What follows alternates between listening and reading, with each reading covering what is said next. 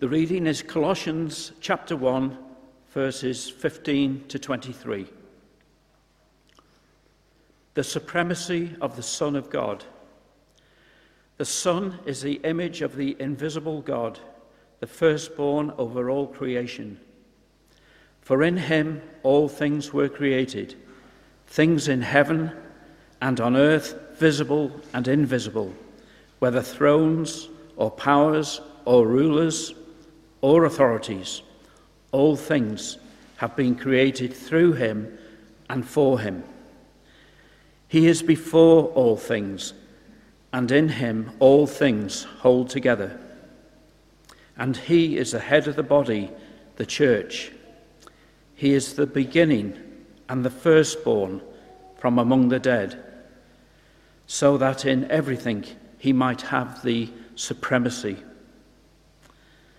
For God was pleased to have all his fullness dwell in him, and through him to reconcile to himself all things, whether things on earth or things in heaven, by making peace through his blood shed on the cross.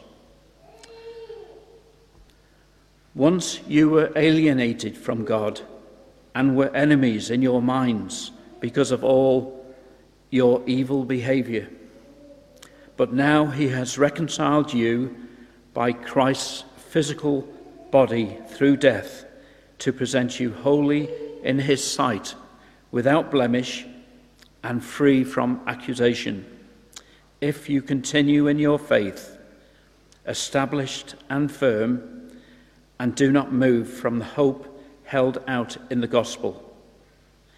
This is the gospel that you heard, and that has been proclaimed to every creature under heaven, and of which I, Paul, have become a servant.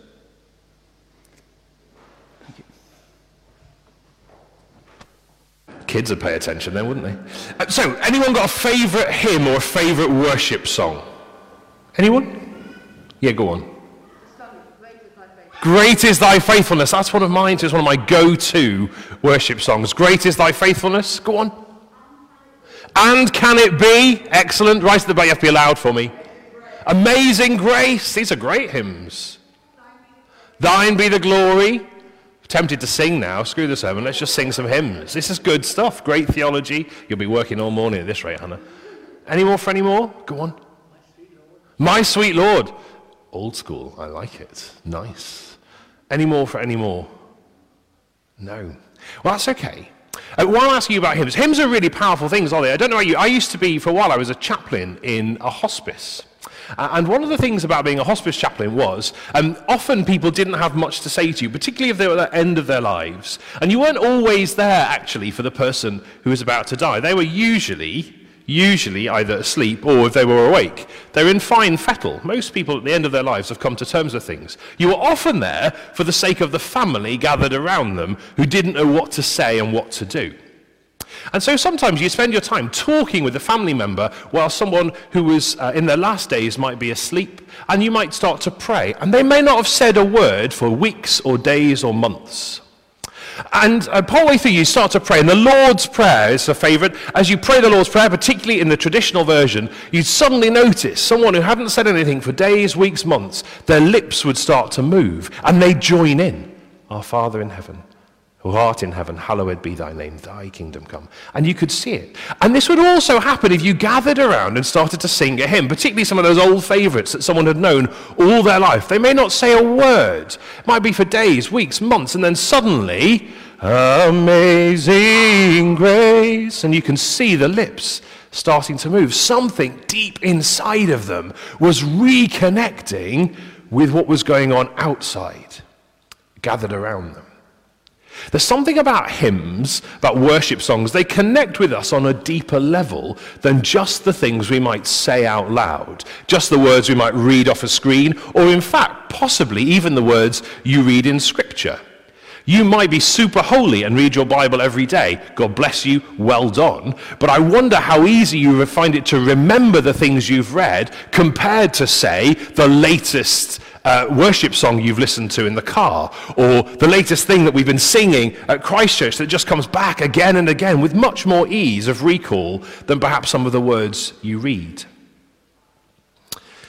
Singing has been a part of the Christian tradition from the earliest days. When Christians gathered together for worship, we copied the synagogue tradition of the Jewish tradition for obvious reasons.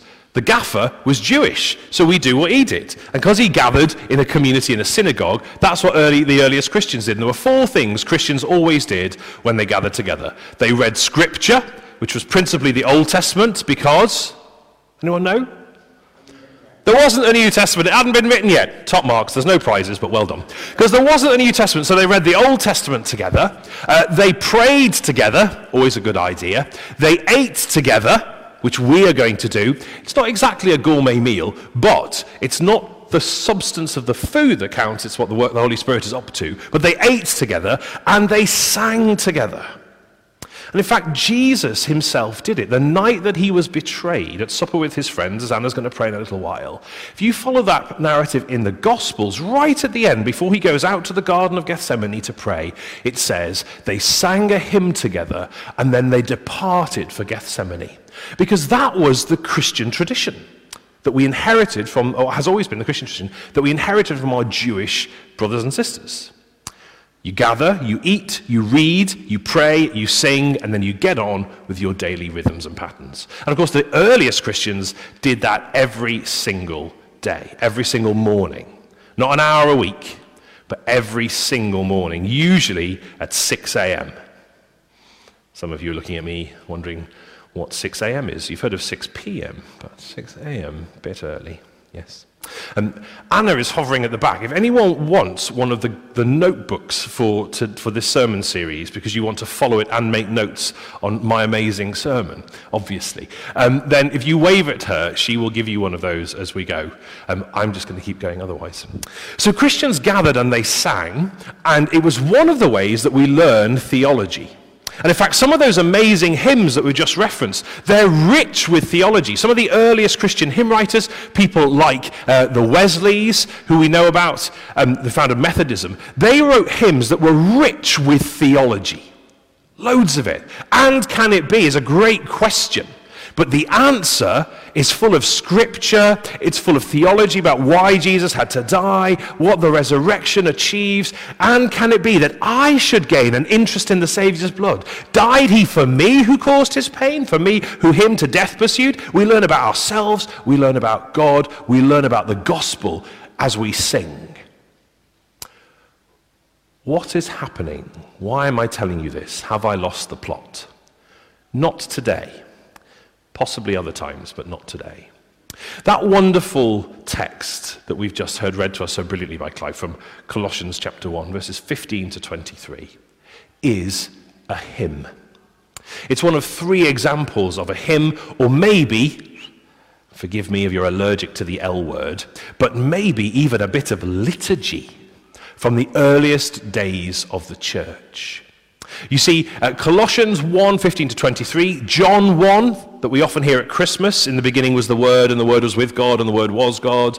That passage that often is only read at Christmas, verses 1 to 14. And Philippians chapter 2, have this mind in yourselves that was in Christ Jesus, who, though he had equality with God, did not regard equality with God as something to be grasped, but emptied himself and took on the form of a slave. Those 3 passages are reckoned by most Bible scholars to be hymns or bits of liturgy, probably used by the earliest Christians in a communion service. And you can sort of hear it if you read Colossians chapter 1 carefully. If you hadn't had a chance to read it all the way through yet for this series, let me encourage you, it's only a few chapters. You could do a chapter a day for the rest of this week, and you'll be well up to speed by next Sunday. Colossians 1, Paul begins with his greeting, as you heard from Anna last week. He tells the Colossian Christians he's praying for them. And he gets the crescendo of his prayer in verse 14, where he says, you have been transferred from the kingdom of darkness to the kingdom of God's Son. This is amazing news.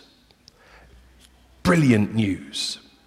And if you miss out the bit that we've just read, the letter carries on quite happily. I now rejoice in suffering for your sake.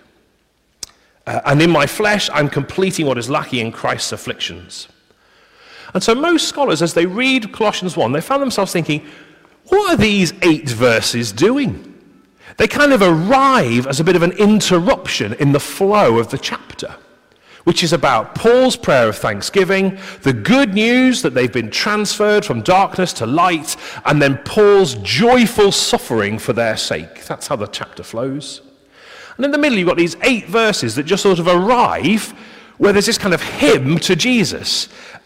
He is the image of the invisible God, the firstborn of all creation. In him all things in heaven and on earth were created, things invisible and visible, thrones, dominions, rulers, powers, all things exist because of him, created by him and through him and for him. And you find yourself thinking as you read Colossians 1, well, that's brilliant, Paul, but it's a bit of an aside, isn't it? That wasn't the focus of the first 15 verses. Why have we ended up here? And it looks like the answer is to do with the context in which the Colossian Christians were living. So let me say something briefly then about some of what Anna said last week. So I'm just going to repeat her brilliance. It's kind of what husbands are for, really, isn't it? And then I'll say something about this passage. So last week Anna told us that the Colossae had been, in the 4th century BC, had been a powerhouse of a city. Incredibly important, one of the few royal cities where the imperial family would stay when they were traveling. It was enormous. In fact, some people have wondered if it was called Colossae because it was colossal, huge, powerful, wealthy. And for several hundred years, it had existed in Asia Minor, in modern-day Turkey, with a real significant status.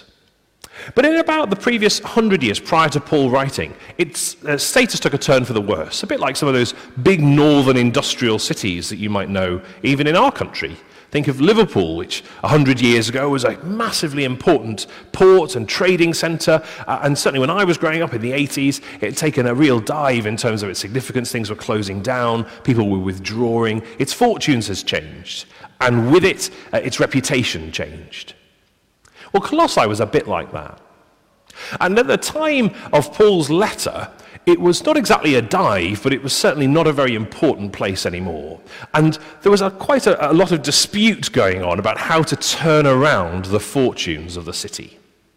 And 3 particular factions were fighting one another. The first faction was the sort of pointy-headed, clever people. You've met them, right?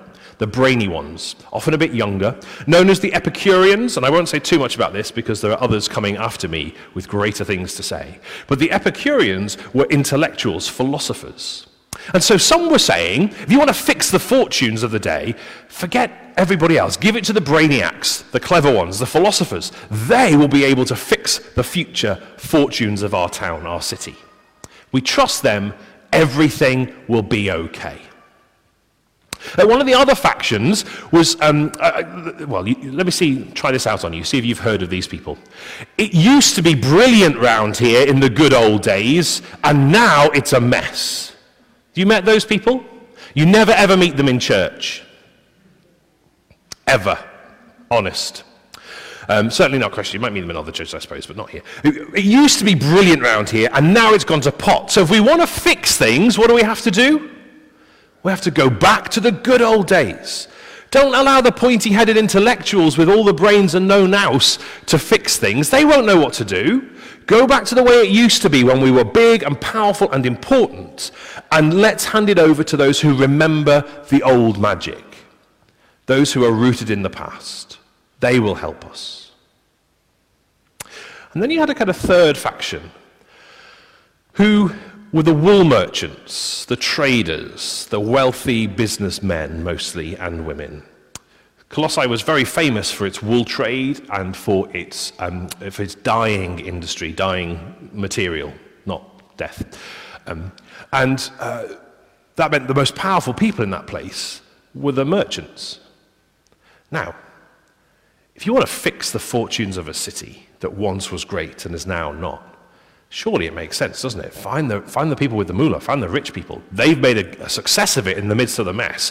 They, because we all know this works, give rich people more power and authority and responsibility. And of course it trickles down to the poorest, doesn't it? When they're not having parties in Downing Street. That's what happens. It trickles down to the poorest and most insignificant. That's how it works. We know. And so this city of Colossae was divided between those who thought the young and intelligent intellectuals, the philosophers, the up-and-coming, let them have a shot of leading. Those who thought, no, we have to go back to the good old days, the way things used to be, so let's turn back to the old practices, and particularly the ritual practices of our culture and tradition. And those who are saying, let's trust the businessmen. They've made money out of the situation we're in. They must be reliable and trustworthy. And so Colossae was a bit of a hotbed of debate. How do we fix the future? How do we move forward? Well, we don't know. We're struggling to figure it all out. Some people think the young, some people think the old, some people think the rich and the powerful. But we need something to help us move forward.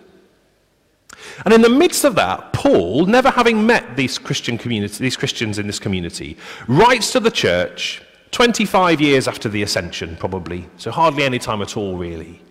Fledgling community. And he says to them, if you want to know how to grow up and go forward as a community, don't get caught up in the disagreements and the dissent within the town that you live in. Remember this. You have been transferred from the kingdom of darkness to the kingdom of light, and so now you must live as if Jesus Christ is Lord. Why? Because he is. And that, if you like, is the definition of the Christian life. We don't get caught up in the things that will distract us from the lordship of Christ, because we have something to offer to the world in which we live in that is constantly spinning and tizzing, trying to fix itself.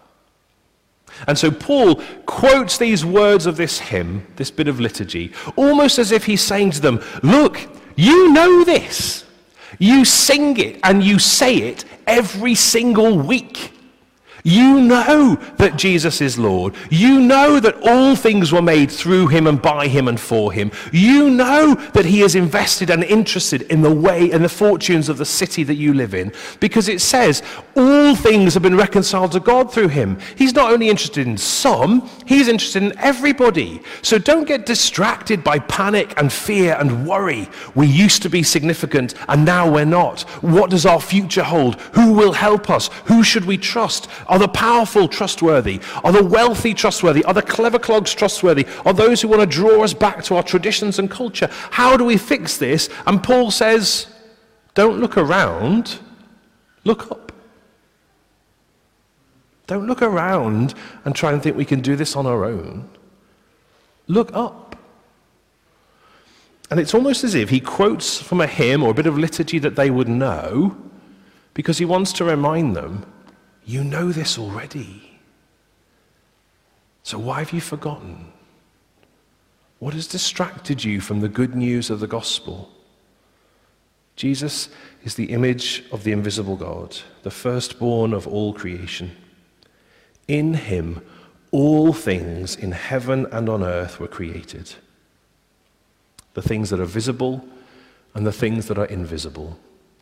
All things.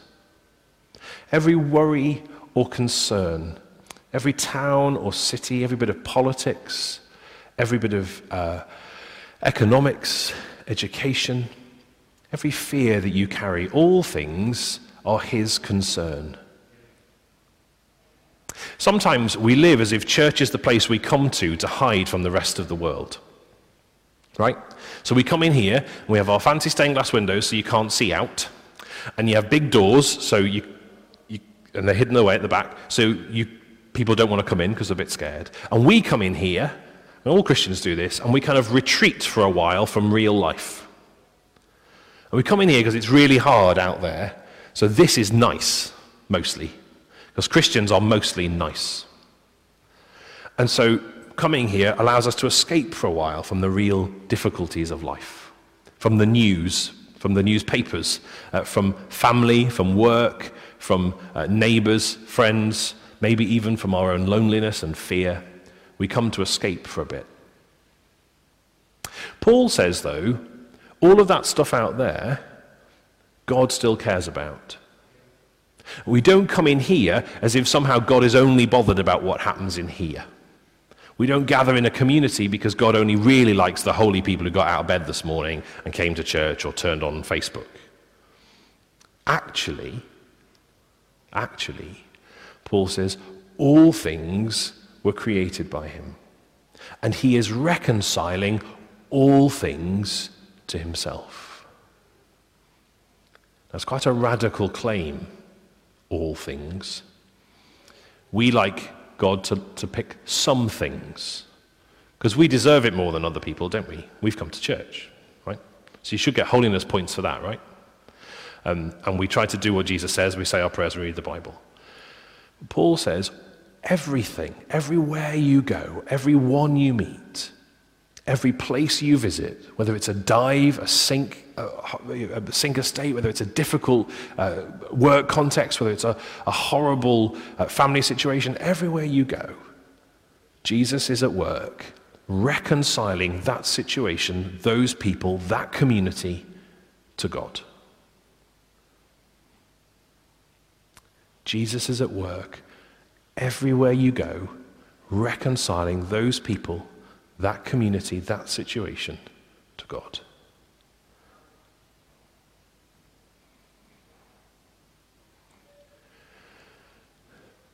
And that's what Jesus' lordship looks like. That's what his supremacy looks like.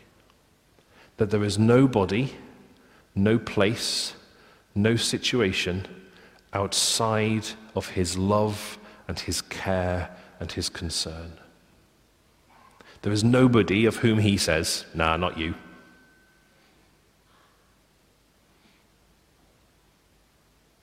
As many times as we might be tempted to, we might do that thing where we look at each other in church and think, blimey, they're hard work, aren't they? There's nobody, no thing, no place, no person outside of his work of reconciliation, of rejoining us, reconnecting us to God. That's the heartbeat of Jesus for everybody, every place, every person. So Paul quotes this hymn as if to say to them, I know the world you live in is hard work, but remember what you already know because you've been singing it and praying it every week in church together. All things were made by him, and it goes on, he is reconciling to himself all things, whether on earth or in heaven, by making peace through the blood of his cross. And almost as if to say to those Christians, and just in case you don't believe me, he goes on, remember, you were once strangers who are hostile to God, and he's brought you in. So if he can do it for you, and you only have to look around even this austere company to know that God is a little bit tasteless, he will invite anybody in. So if he'll do it for you and me, he's on the prowl, seeking out everybody, anybody, welcoming them into his family, reconciling them to himself in Jesus. And so right in the middle of this little passage where Paul says, you're living in a context where you've been transferred into the kingdom of God's Son. That means, folks, we live as if we were subjects of that kingdom's king. He sets the rules. He sets the direction of travel. He says, this is what it means to live as if I am your Lord. All things are within my remit. All things are caught up in the good news of Christ. Not some, but all, because he loves all. The task, therefore, is simple and hard work. It's simple because we have to trust him. Simple because Jesus says, this is it. You don't have to rethink the rules and imagine new parameters. Everybody is welcome. All things are within the work of God. All things are on Jesus' horizon. But that means you and I, if we're his disciples, his subjects, we live too like all things, everybody, every place is a place where he is at work. It's like we have to turn our inner antennae to be attentive to where God is in every circumstance, to what Jesus is doing in every situation, to ask ourselves, where are you, Lord? And what do you want of me today? Because if this is all church is, gathering for 1 hour a week, then we've possibly missed the point. That actually we gather around the Lord's table, around his word, to be resourced and sent out of this building to live for him, to live as subjects of the kingdom of God. So Anna's going to send us out at the end. It's a posh way of saying chuff off, but what it means is go in peace to love and serve the Lord. Why? Because we've been transferred into his kingdom. Because all things were made for him, and all things are subject to his kindness and his grace. And so we live as signs and witnesses of that. Just a moment. Hannah's going to come and play some music for us quietly. I want to create a little bit of space for us to listen to what the Holy Spirit might be saying to us collectively, but also individually. It might be that God is asking you, oi, pay attention. When you're out of this place, I'm doing loads of things, and I've got some stuff for you to get involved in. But pay attention. Look at where I'm at work, and I'll show you. It might be that something has touched in your heart about a kind of a church on mission, a church that's sent out into its world, into our parish, into our communities. Just ask God to fill out that picture for you. What is it God might be saying to us at Christ Church about being that kind of church that actually as we go out of this place, into work, into school, into the parish, into our neighborhoods, we've got some work to do. It might be that you just need to be reminded of that big vision today, as messy as the world we live in can often be. Actually, there is no place where God is not at work. There is no person who is beyond the remit of God's work, God's love, God's kindness. Just a few moments of quiet. Some music will play. You feel prompted by the Spirit at any point to share anything. It might give you a picture or a word. Please just feel free to do that out loud.